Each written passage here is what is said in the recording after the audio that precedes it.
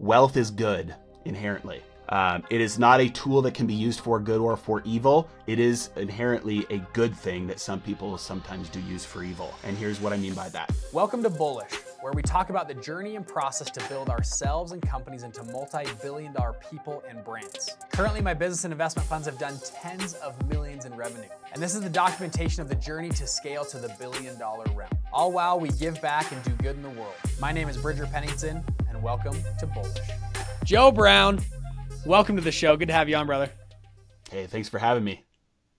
So give the audience real quick let's just say a 30-second to 45-second just overview, boilerplate of you, Heresy Financial, what you guys do online and with your companies and all the stuff you're doing. Yeah, absolutely. So my wife and I got married. We were broke. I had a ton of debt. I was making less than minimum wage. And so I was like, I got to do something to get myself out of this hole. So I started reading some of the basic personal money management books and kind of was like, man, I really enjoy this stuff. I had a friend who, he was a stockbroker. And so he's like, hey man, if you really like this stuff, I could get you a job as like in the broker training program. So I jumped at that chance. And the more I kind of dove into the belly of the beast, the more I liked what I was learning. So did a bunch of different jobs, trying to get my experience, from a bunch of different angles, really driven out of like a curiosity I wanted to understand how things worked from behind the scenes.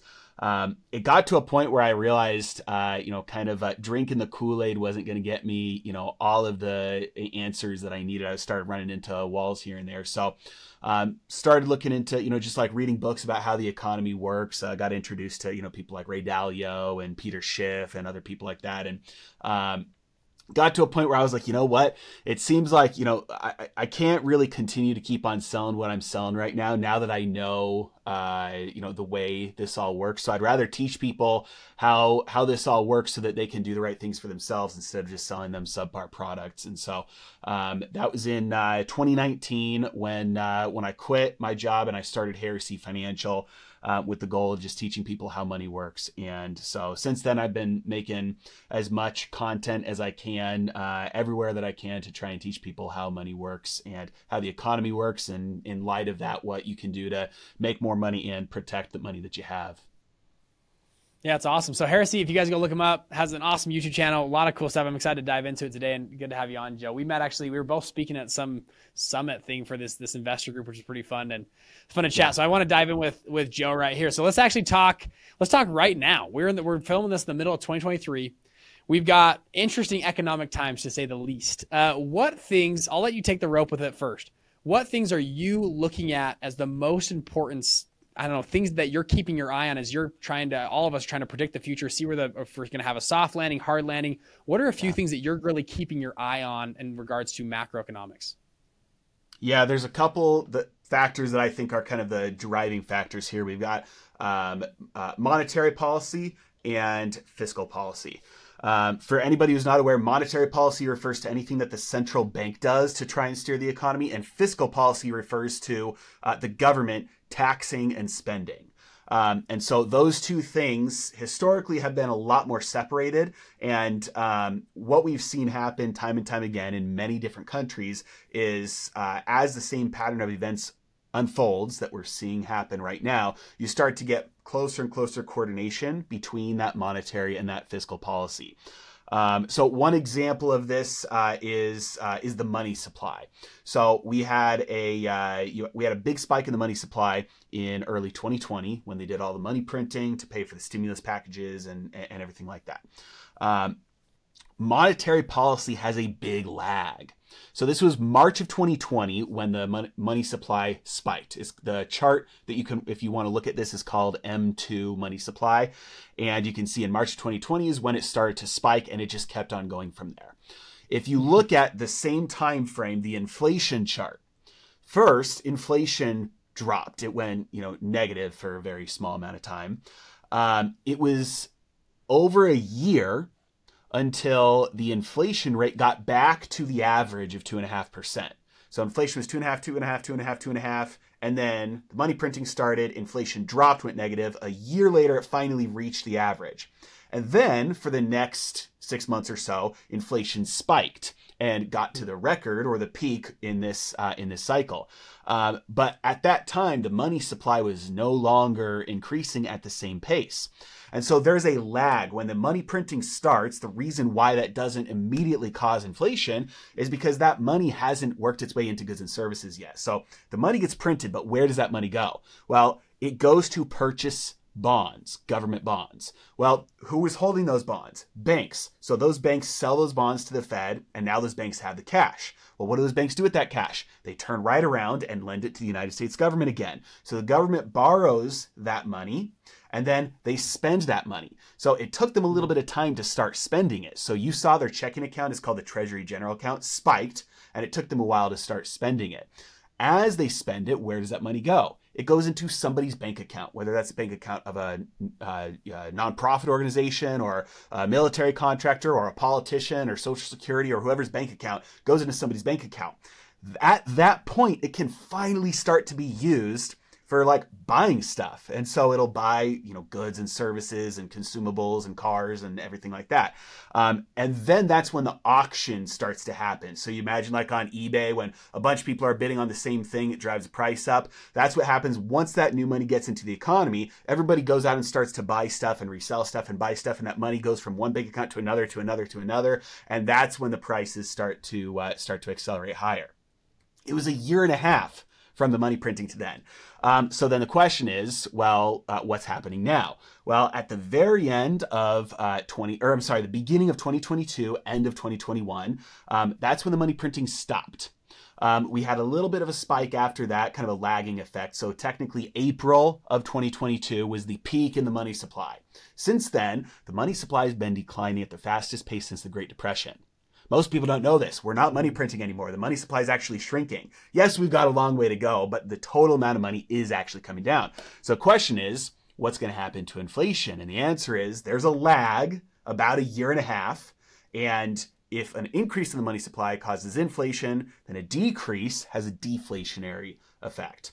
So that's one piece. The next piece is fiscal policy, which is the taxing and the spending. That might have an opposite effect because of how much. So let's pause there for a second. But yeah, let's pause there, and I want to let's ask. Yeah, I love it. So you look at this. This is a very interesting economic time, right? Of how much government involvement has been in place the last 4 years on both fiscal and monetary policy, and I'm happy we're diving into this. And so, just so I'm clear, you're saying the amount of M2 has come down drastically in the last few months. That will, in your predictions, it's going to be very deflationary over the next 18 months. Now, other things that drive deflation as well are technology. Technology is one of the most deflationary things in the entire economy, which we are seeing an explosion of technology right now. And pretty much, they call it the convergence of technology. So it's not just that one technology is blowing up. We have like 10 technologies converging right now. We have 5G, we have chip manufacturing, we have robotics, we have AI, we have blockchain. They're all converging together, and what's producing is these really cool startups that are coming out, which again are very deflationary. The example I love to give just for listeners that maybe don't get this is if you had a VR headset that was really good, let's say it's amazing, and you can put them on and you go to Disneyland and you like feel like you're in Disneyland. It's awesome. It's like this incredible Disneyland experience. And let's say it costs you maybe $300 to buy that VR headset. Well, guess what? Maybe that replaces a little bit to go to Disneyland. You don't feel like you need to go to Disneyland anymore. So you don't need to spend an airline ticket and get a hotel and pay for the food and all these things and buy an expensive ticket and stuff. You can just put on a VR headset. That's deflationary for the economy. If you have self-driving trucks, they can run 24/7. You don't have to pay a driver. So hence you can ship things for cheaper costs. That's deflationary to an economy, just so people understand this. So you think we're going to have, and it's funny, you listen to guys like, Kathy Wood that go out and other groups that are saying deflation is actually the biggest threat to the dollar over the next decade, which is going to be interesting to see where technology goes. But what's your take on, do you think we're going to overcorrect with deflation over the next 12 to 18 months? Yes. Okay. So a couple of things. Number one, I have an opinion that I think is at odds with the consensus that we're going to see deflation. But contrary to those who agree with me about seeing deflation soon, I don't actually think it's a threat. It's a threat to debt, not a threat directly to the dollar, and I'll explain why. For all of human history, we've seen deflation. That is the natural course of history, and it happens no matter what over the long term. We get blips of inflation along the deflation route. But what is deflation really? It's getting more for less. So when we discovered fire, we didn't have to forage all day because we could cook our food and get more nutrients out of it. We could heat our homes and stay warm. And that allowed us to spend more time doing more productive things, like maybe we can hunt an animal now and we get the skin and we get more nutrient dense food. And then when we discovered that we could put that food in a cage and we didn't have to hunt and gather for it anymore, we invented farming. We get more for less human effort. Same thing like when we discovered coal. We didn't have to burn forests down anymore. Biofuel, we could use coal, much more energy dense. We invented the steam engine. We get a lot more output for the same or less human input. And so that's the overall course of human history. And that's how you get more wealth over history. Even though we don't have, technically more resources. We have the same earth we always have. And so anything that we see that is going to bring deflation is going to be a net good to humanity and to progress and to wealth and to equality and to everybody having better lives. You look at a homeless person today in the United States, and they live like a king compared to even actual kings from 300, 400 years ago. I mean, I drive by homeless people who are morbidly obese every single day. And so it's like, that's why, people want to come to America, is because even the poor people are fat here and they're not hungry and starving. And so we have abundance, and because we have the ability to get a lot more for a lot less. So things like artificial intelligence, that's another step along the same path we've been on throughout all of human history. And it may be a bigger step, maybe not, but it's a step in the right direction. So what that means for the dollar is that the dollar gets more valuable. As long as, assuming ceteris paribus, all else being equal, assuming they don't print any more of it, it means that your dollars go farther. You get more for less. Now, who does that hurt? That hurts the lenders.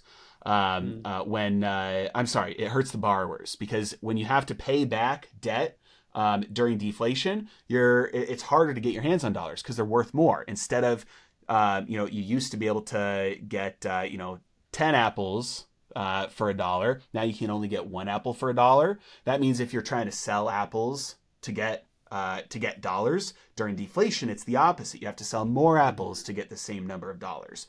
So it's hard for borrowers. Who's the biggest borrower? United States government, the financial institutions, corporations, and American households. We're all drunk on debt. And so anything that's bad for borrowers is going to be very painful for most Americans. Hey, what's going on, people? Hope you're enjoying the show. This is Bridger Pennington here. So if you've liked the show so far, if you're more of a visual learner, we actually post almost all of these to YouTube. So if you go look me up, Bridger Pennington on YouTube, we're there. We actually have a ton of different content on funds and different business structure and strategy, stuff that we kind of don't touch on the podcast, but are more visual-based stuff. So if you're a visual learner, go to YouTube and go check me out, Bridger Pennington on YouTube. With that, we'll get back to the show. Thanks, guys. Which is interesting because, then the converse of that is inflation destroys debt, right? So inflation, if you are the biggest baller, like people always, the Fed's idiots, they don't know what they're doing. Like, well, I don't know if they're idiots, but, if you had a huge $30 trillion of debt, inflation is a decent way out of that debt if it can be tapered, if it can be in a good sense. So on this whole conversation, we're talking inflation, deflation, and I want to hear, actually, maybe you can take us whatever direction you want to go, whether it's to monetary policy or on this question. Do you see the Fed right now heading towards a beautiful deleveraging? Do you see them actually doing this deleveraging in a soft landing, or do you see it happening in a hard landing over the next 12 to 18 months? Yeah, I get that Ray Dalio reference there. So another fan, I guess. So right now, the number one thing that we always have to talk about these things with nuance. It's, all else being equal, but we know in reality, everything else is not actually equal. When you push on one lever, it bumps another. And so there's always going to be feedback mechanisms that change things as one of the other inputs changes. Right now, the biggest wild card is the interest snake eating itself by the tail. So when you look at the 70s, they ratcheted up interest rates to try and stop the inflation, right? Well, what was the debt to GDP ratio at that time? it was 30%. So if you've got $100,000 worth of income and you've got $30,000 of debt, that's painful. And if your interest rate goes up on that, that's painful, but it's not a death blow. If you make $100,000 a year and you have $120,000 of debt and you're paying interest only on that debt right now, and then that interest portion 5x's, now you're in deep trouble. So that's the situation the government is in right now, 120% debt to GDP ratio. And the interest is going from historical rock bottom lows, close to 0%. Right now it's at 5%. So every dollar of debt they have to roll over, and they are rolling it over because they have deficits, that means that they're paying a higher debt service cost, 5 times higher in some cases. When do those start hitting? Do you know when those will start?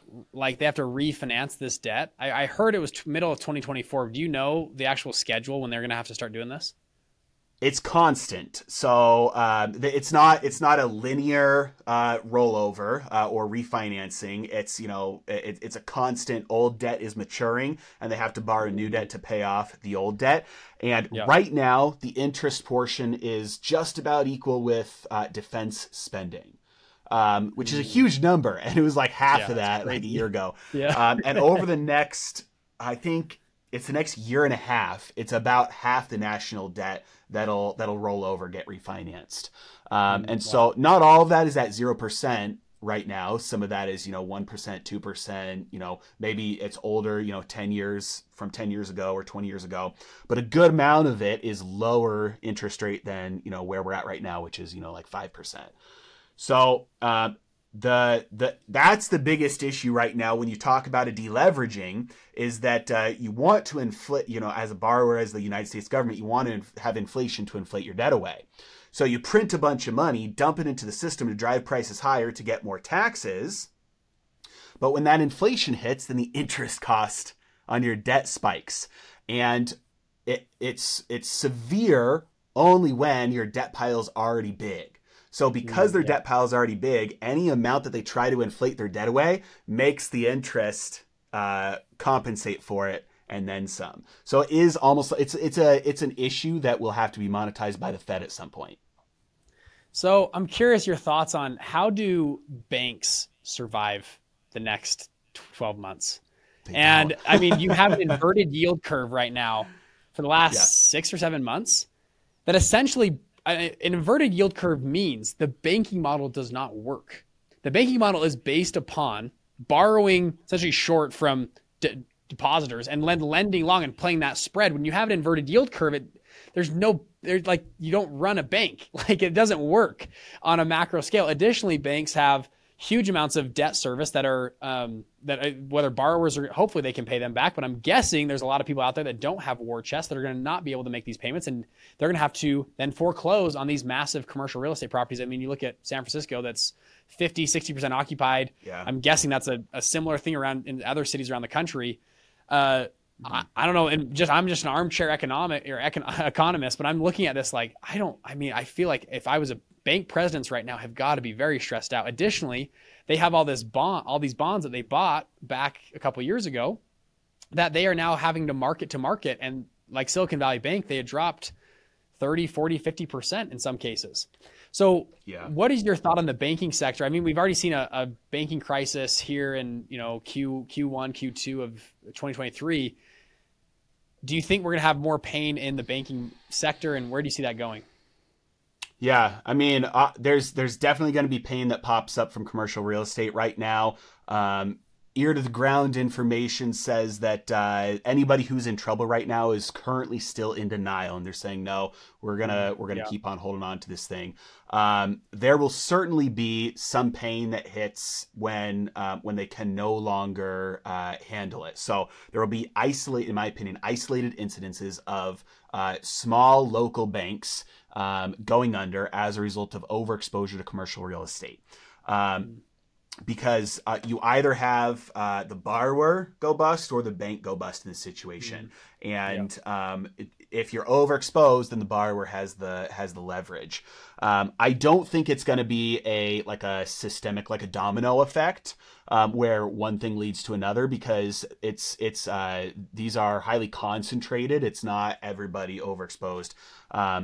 On top of that, it's because most of the trouble right now is in like office space. It's not in things like residential. It's not in things like warehouse space. It's not in things like it's like the strip malls and the office space, those kind of commercial real estate that are getting hit hard right now. So it's concentrated. It's not widespread. That being said, the BTFP is pretty much permanent now. That's the new facility the Fed set up, the Bank Term Funding Program. So if a bank is in trouble before this, a couple months ago, they'd have to sell all their debt at a way lower price than what they bought it at, take the loss, pay back what they could, and they go under. They can use this new BTFP to temporarily sell it to the Fed. It's a big corporate pawn shop basically. They temporarily sell it to the Fed with the promise of buying it back later, but they get to sell it at that full price, what they bought it at. So they don't have to take a loss on it. Wow. So that's what the Fed set up for banks, so that banks don't have this, domino effect of, bank runs toppling over banks. That's basically permanent now. So I don't see a domino effect of banks for the moment. Wow. Interesting. Well, hold on. Just to clarify, thanks for shedding light on this. Are they selling back their bond assets to the Fed, or any assets they can sell to the Fed? It's treasuries basically. So there are qualifications on what assets, but it's mostly treasuries. Yeah. So and that's basically what banks have right now. The Fed is saying, we'll buy back your treasuries at whatever cost you bought them at, and we'll just make sure you're made whole on them.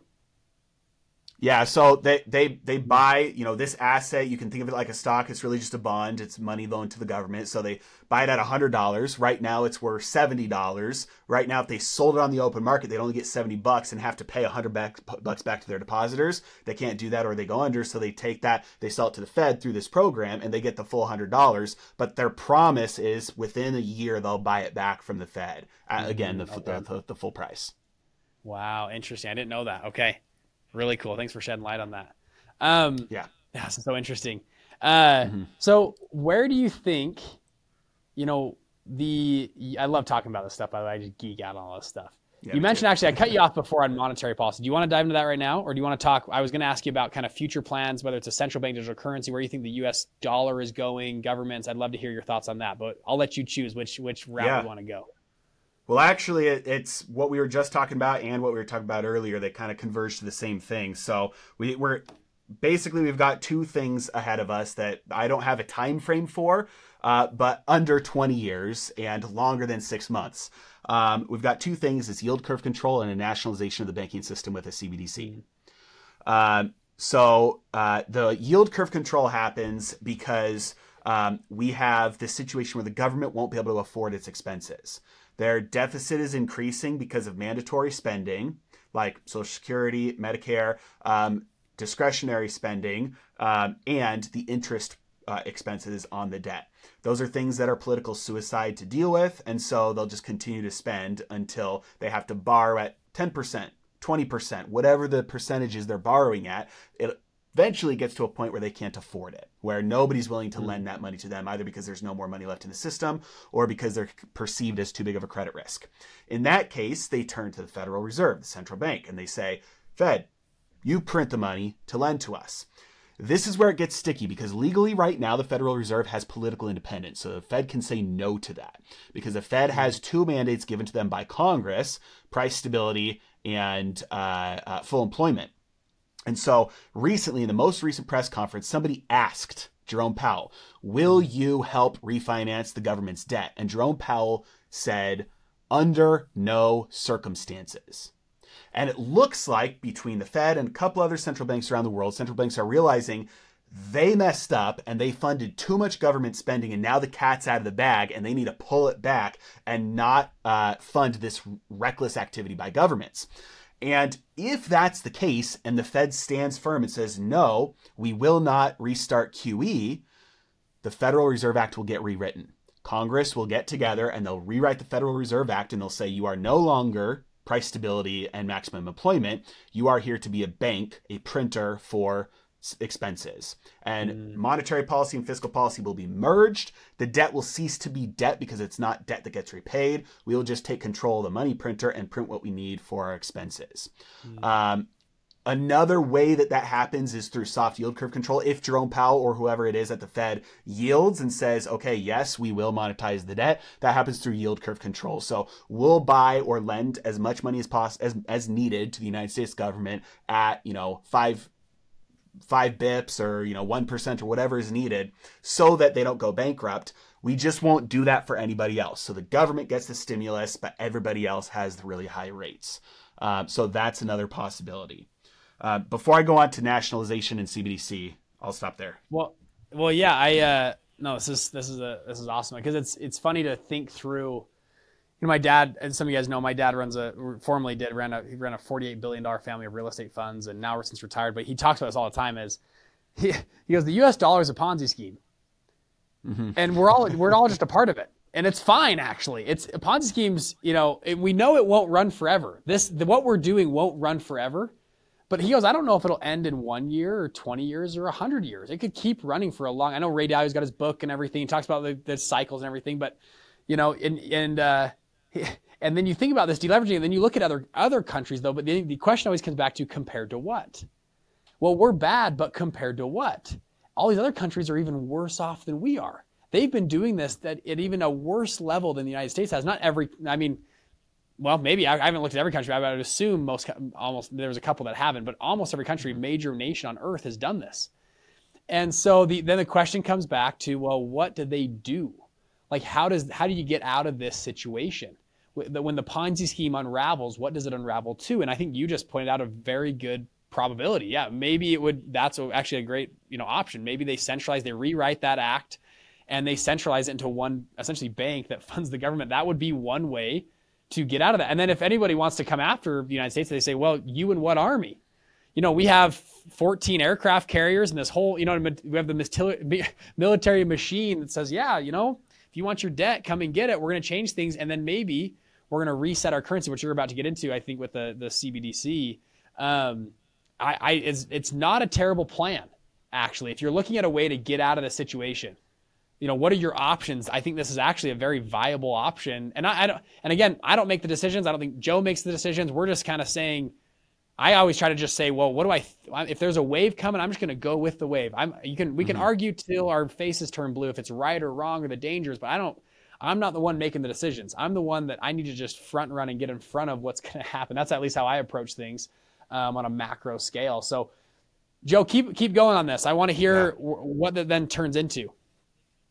Yeah, I 100% agree with you that none of what I've said is prescriptive. I'm not saying I think this should happen or I want it to happen. I'm just saying, based on what I see, this is probably what's going to happen. Now, you mentioned like the dollar is the cleanest shirt in the dirty laundry hamper, right? Typically throughout history, Ray Dalio talks about this as well, that when you get to the end of kind of a reigning power, one of the last things, there's a couple things that last toward the end when everything else has kind of gone away. It's still the financial center of the world. It's still the reserve currency of the world. And those two things kind of last the longest. And so when you find yourself asking the question, well, who they're going to give up the dollar, but for what? Like, there's no other alternative. The defense for the dollar is no longer, hey, well, America is the wealthiest country. It's the strongest country. It's the, it's not, economically, it's not the, it's not the richest with the, the best debt to GDP or any of that. So there's no fundamental backing to it other than, well, there's no good alternative. That's actually a signal of it being, near the end. And that could be a multi-decades long, period of time, but it's still not a sign of strength. It's a sign of opportunity for newcomers. So, but yeah, so the nationalization of the banking system is kind of goes along with that, because once you step in, I call it the regulatory roller coaster to tyranny. And you start off by Greenspan trying to save the economy, blunt the effects of the dot-com bubble with a subsidy, basically lowering rates. Well, that causes excess and risk taking in the housing market, which causes a crash. So you have to rescue that with a bigger rescue. But then you're bailing people out that did all the bad things, and so you come in with new regulations to try and prevent that in the future. Those new regulations make it harder to make money in the old way, so that money spills out to other ways that then causes excess risk that you have to subsidize once there's a crash. Regulate, subsidize, regulate, subsidize, regulate, and you get to this point where now nothing can happen that is not explicitly prescribed by the government. Whether implicitly or explicitly, you have an eventual nationalization of the entire banking system. And yield curve control is part of that. The other part of that is a central bank digital currency, because we're getting to a point now where banks are still collapsing. Bankers are still making a bunch of money. People are going to start getting really upset with that again, especially if they end up losing money. So you get this dissatisfaction with this the socialized losses and the privatized gains. So this has happened many times. Governments just nationalize the banks. You end up with 6 big banks, and they're all controlled directly by the government, probably under the Fed. And the easiest way to do that is a central bank digital currency. Because at the end of the day, today we have ledger money. That's what money is. Every bank has its own ledger. Ledger is just a list of account numbers. We're already doing it. Account. Yeah, we're already kind of doing it. Yeah, we're already doing it. That's what ledger money is. So what would be easier? We have 2,000 different ledgers held at each bank, or unify it all under one ledger at the central bank. Obviously, that would be easier. They'd be able to implement monetary policy easier, taxes easier, rationing on X, Y, and Z when there's a shortage because people are buying too much of it easier. So obviously, you can spill over into tyranny really easily. But if there's enough of a crisis, people are willing to accept any handcuff as long as it comes with a handout. Well said. What's funny is the person that keeps winning through this whole banking crisis is JP Morgan. I mean, they have won consistently. I mean, First Republic Bank, they bought, I think, for 7 cents on the dollar. I did the math on their whole asset purchase. I mean, it's just wild. There was no other bidders that wanted to come at 8 or 9 or 10 cents on the dollar. And it makes you think that, these big, let's call them big 4 banks, are in cahoots with the Fed on this whole consolidation of the banking industry that's going on right now. And potentially for exactly what you're saying. I think it's spot on. Something else that's, I think, fascinating about this space right now is just, well, first off, we're already there, right? We already are using, I love what you said, we're already on a ledger system. All of our money is digital anyways. If they turned off the electricity, your money's kind of gone. My money's kind of gone. If just the electricity turns off, right? That's how dependent we are on this. It's not that far of a leap to hit to a central bank digital currency. The Fed Now protocol is supposed to be coming out this month, actually. And funny enough, I'll tell you a quick story. So we have a lady in my group. She's worked at a bunch of big and small banks. And she was telling us, she says, we've been prepping for Fed Now for, 6 or 7 months at the time. She goes, and she works at one of the big banks. I won't say the name, but one of the big banks, one of the big 4. And she said, we've been prepping, we're ready to go. And she said, her analysis was the first iteration will be $500,000 for individuals that you can send directly, wire essentially just instantly. Corporations will do 5 million instantly, which is pretty cool. Now, this is, and by the way, if you guys don't know what we're talking about, Fed Now, go look it up. It's on the Federal Reserve website. They announced it in March. It is coming out July, literally this month that we're filming this, 2023. I haven't seen it out yet, though. I think it's soon, but this was the announcement. This is the launch date was July 2023. The interesting part about this, though, she said, I work with some smaller banks. None of the regional banks are inside. They don't have any clue about what's going on with Fed Now. They've been left in the dark. They've only been working with Fed Now with the big 4 banks. And she goes, the regional banks are asking, hey, when can we get the info? We want to make sure our team's ready. We want to train our people to make sure we're ready to go. And they've just been silent.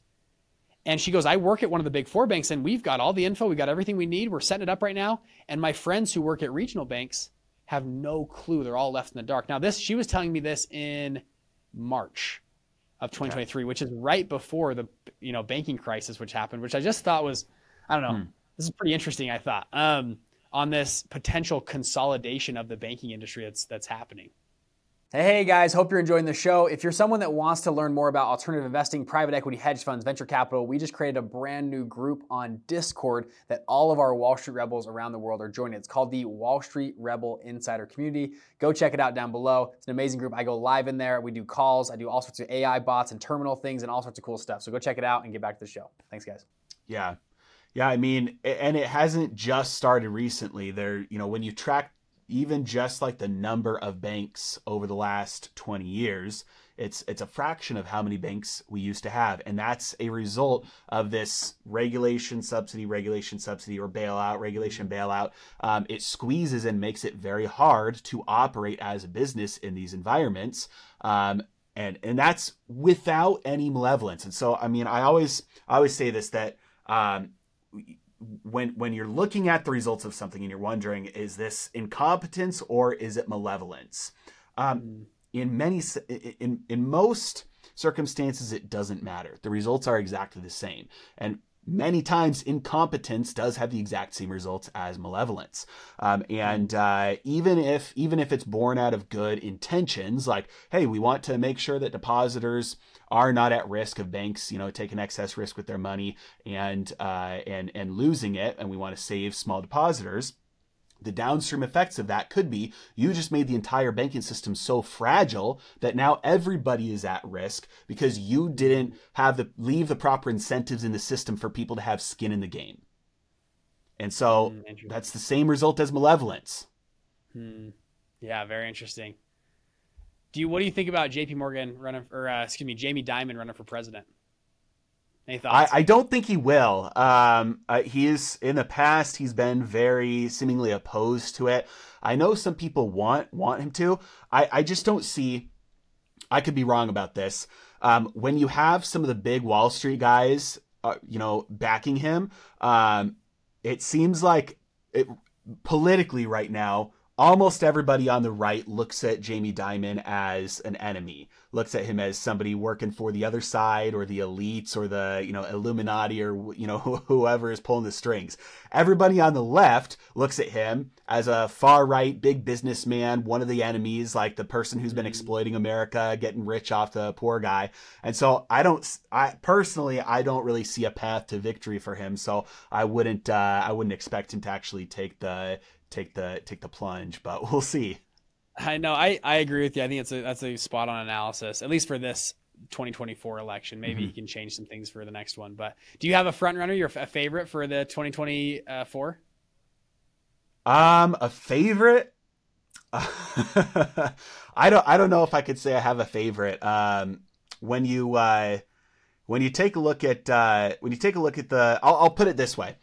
I think that it's very possible this election year is the first year in maybe U.S. history where it's not two main candidates battling it out. That there may be 3 or 4 that are equally positioned to win. I think it's going to be potentially very, very interesting election year. Yeah, that's a great point. You've got some of these guys. You got RFK, you've got DeSantis, you got maybe Newsom coming in the race, which are all in my opinion, poll a pretty diverse group. And I like you're saying, a pretty fraction group. I guess we'll see once nominations come out, but it could be the case. And additionally, this year we have AI technology, deep fake technology. I'm very curious how that's gonna. We've had deep fakes in the past, but not to the just the layman's use, like that you can just create a deep fake kind of whenever. And so I'm super curious of how this is going to play out, especially over the next 18 months. My opinion, man, I think we need I would love to see a ticket beyond Biden and Trump. If we do Biden and Trump again, I don't know if I can handle that. Should be pretty interesting. Yeah. I have a prediction, and it's July 11th, 2023, and so we'll see if this just falls apart as one of the worst predictions ever. I have a feeling when you look at the way that the media is treating all the candidates right now, it seems to me that there's a good chance Biden actually steps down, that the party gets him to step down for mental incompetence or health reasons, something like that. Kamala gets a short period of time as president, gets to claim that, first woman and first woman of color, not person, but woman of color. And then we have Gavin Newsom pushed as the Democratic frontrunner, Trump as the Republican frontrunner, and RFK as the I guess independent, if you will. And so I wouldn't be surprised to see some unprecedented crazy things like that happen. Yeah, it's funny. I was gonna I don't gamble at all, but I was like, I'm gonna make a bet on Hollywood, or I go to Vegas and bet that Joe Biden leaves office before 4 years. This is right when he got elected. Yeah. The odds weren't that great. Meaning, Vegas was, at the time, I can't remember. It was like, if I put 10,000 in and he left office, I would only make 15 back. And I was that's really not great. I was like, there's good odds that he doesn't finish 4 years. And I was actually perplexed by this. And that's funny. Anyways, and it actually plays in, I'll dive in this. I think you like this. Are you, do you read the Bible at all? Yeah. Are you Christian? So yeah. This is interesting. And again, we're getting into, just anyways, kind of interesting stuff here. So listeners can just follow along, but this is interesting in the Apocrypha. Okay. So Apocrypha was books that are left out of the Bible, but anyways, you can take them as you wish, but there's a story in the Apocrypha in the book of Ezra. Okay. And it talks about an eagle nation. And this eagle nation, I'm going to give you the short version. You can go read it if you want. And there's a lot of interpretations around this story. So I'm just going to give you the basic story. Then you can interpret it as you want. There's an eagle nation. It has 3 eagle heads. The eagle heads go to sleep. Okay. They then appoint feathers to rise and fall, and they reign over the nation. And so there's long feathers. There's feathers that are short and long, and they have this whole tier on the right wing and the left wing. It goes through long feathers, short feathers, and it says I think it's the second feather is longer than all of them together. And then there's long feathers, short feathers. So somebody put this together with U.S. presidents. And they put the long feather was it's 2.5 times longer than anybody else. And so they put that as Eisenhower, who served 16 years. He served 4 terms. So let's just see if it matches up with U.S. presidents. And so there's long feathers and short feathers, and they match up pretty much perfectly. So Nixon, if you served less than 2 full terms, you're a short feather. So you are it's Nixon's a short feather. John F. Kennedy's a short feather. Obama with a long feather. Trump. So I first heard about this in 2017. And I was like, okay, let's just see. And Trump's feather was predicted to be a short feather. And so, which is less than 2 full terms. So anyways, Trump lost the election and he's a short feather. It's Now what's interesting is this. The next feather after Trump is shorter than Trump. The next feather after that is shorter than that. And the next feather after that is shorter than that. Interesting. So they all are shorter than the last. So if you played that out, it would be Biden steps out, and then let's say Kamala takes over, and then she steps out before another feather that's even shorter than her. And then it says this: 2 feathers would have come to power. They're coming to power, something along those lines. And what happens is the 3 eagle heads wake up and they eat the 2 feathers. And then it says those 3 eagle heads rule the world with power and horror like the world's never seen for a short period of time. And then actually the 3 eagle heads eat each other. They kill each other, and then they're killed by the stout horn. Anyways, we can go on and talk about what it goes on to. But I thought it was pretty interesting. So I first heard about this in 2017. And I was like, okay, this is from the Apocrypha. Let's just see. And then Trump was short. And now I'm sitting here. I'm like, if Biden is shorter than Trump, I don't know. I'm going to go reread the whole thing, and I'm buying a bomb shelter, and I'm going to buy a bunch of guns. I don't know what's going to happen, but I'm like, if Biden ends his office early, which is very probable, it's not that crazy. And this feather thing is lined up. You guys should go look it up, and you can make your own interpretation, whatever you want to do. But I thought it was pretty interesting. And then it's supposed to be shorter and shorter, which would lead up to maybe, let's say, the 2024 election. You'd have 2, essentially a president, vice president would come to power, and then they're essentially, it says they're eaten or killed, it sounds like, by the 3 eagle heads, which I don't know what that represents. It could be 3 people. It could be organizations. It could be whatever. But interesting. But anyways, regardless of that prophecy, I think the 2024 election is going to be wild for a number of different reasons, especially if it's a Trump-Biden ticket. I mean, if it's Trump-Biden ticket, that is going to be insane. If Trump wins, the world is going to turn over and be so mad. If Biden wins and Trump doesn't win again, they're going to say the election's stolen. And the right is going to be mad. Both sides, whoever wins, Trump or Biden, it will be on the fringe of a civil war, I think. And so I'm actually Yeah. much in favor of, I like what you said, maybe some more candidates, or I don't know, diversification of candidates. Cause it's a path Mm. towards a lot of pain, I think, if you put those Yeah. two candidates against each other again. But anyways, Yeah. Yeah. Probably. Yeah. kind Well, of that's wild. very interesting. I hadn't heard about that before. Well, take it with a grain of salt. You can go look it up. It's kind of just fun Yeah. theory. But if Joe Biden steps out of Yeah. office, give me a call. But I think I'm going to buy like one of those civilian tanks or something, get my food storage in line. Because I don't know what's Yeah. going to happen. But all right, let me do a hot seat with you, Joe. Got some All right. questions for you. I love to ask All right. everybody. All right. 12 months from now, S&P 500 up or down? 12 months from now, S&P 500 down. Okay, S&P 500 down. 12 months from now, median housing price up or down? Up. Up. Okay. Ooh, I'm curious why. Sorry, no. Let me Oh, ask you right all these, now and we'll or get back to why. okay, all right. Let me get back to these in a second. I'm going to ask you. I'm curious. I want to hear your response Yeah. on these, but I'll just go hot seat for you. Okay, Okay. that was Yeah. the S&P, the housing market. If you had to guess, central bank digital currency is launched. What date and time? We're gonna timestamp this for future. July 2025. Okay, I like it. Most exciting industry or investment category you're looking at right now? You can add some more detail here if you want, but Exciting uranium. That's a little bit of a longer explanation too, but yeah, let's dive into that. You brought this up uranium. the other Yeah. day on the other call. Talk us through Yeah. uranium. You first brought this up, and I was like, "Are you predicting nuclear war? Are you predicting No, no. why uranium?" Yeah. So walk us through Uh, uranium.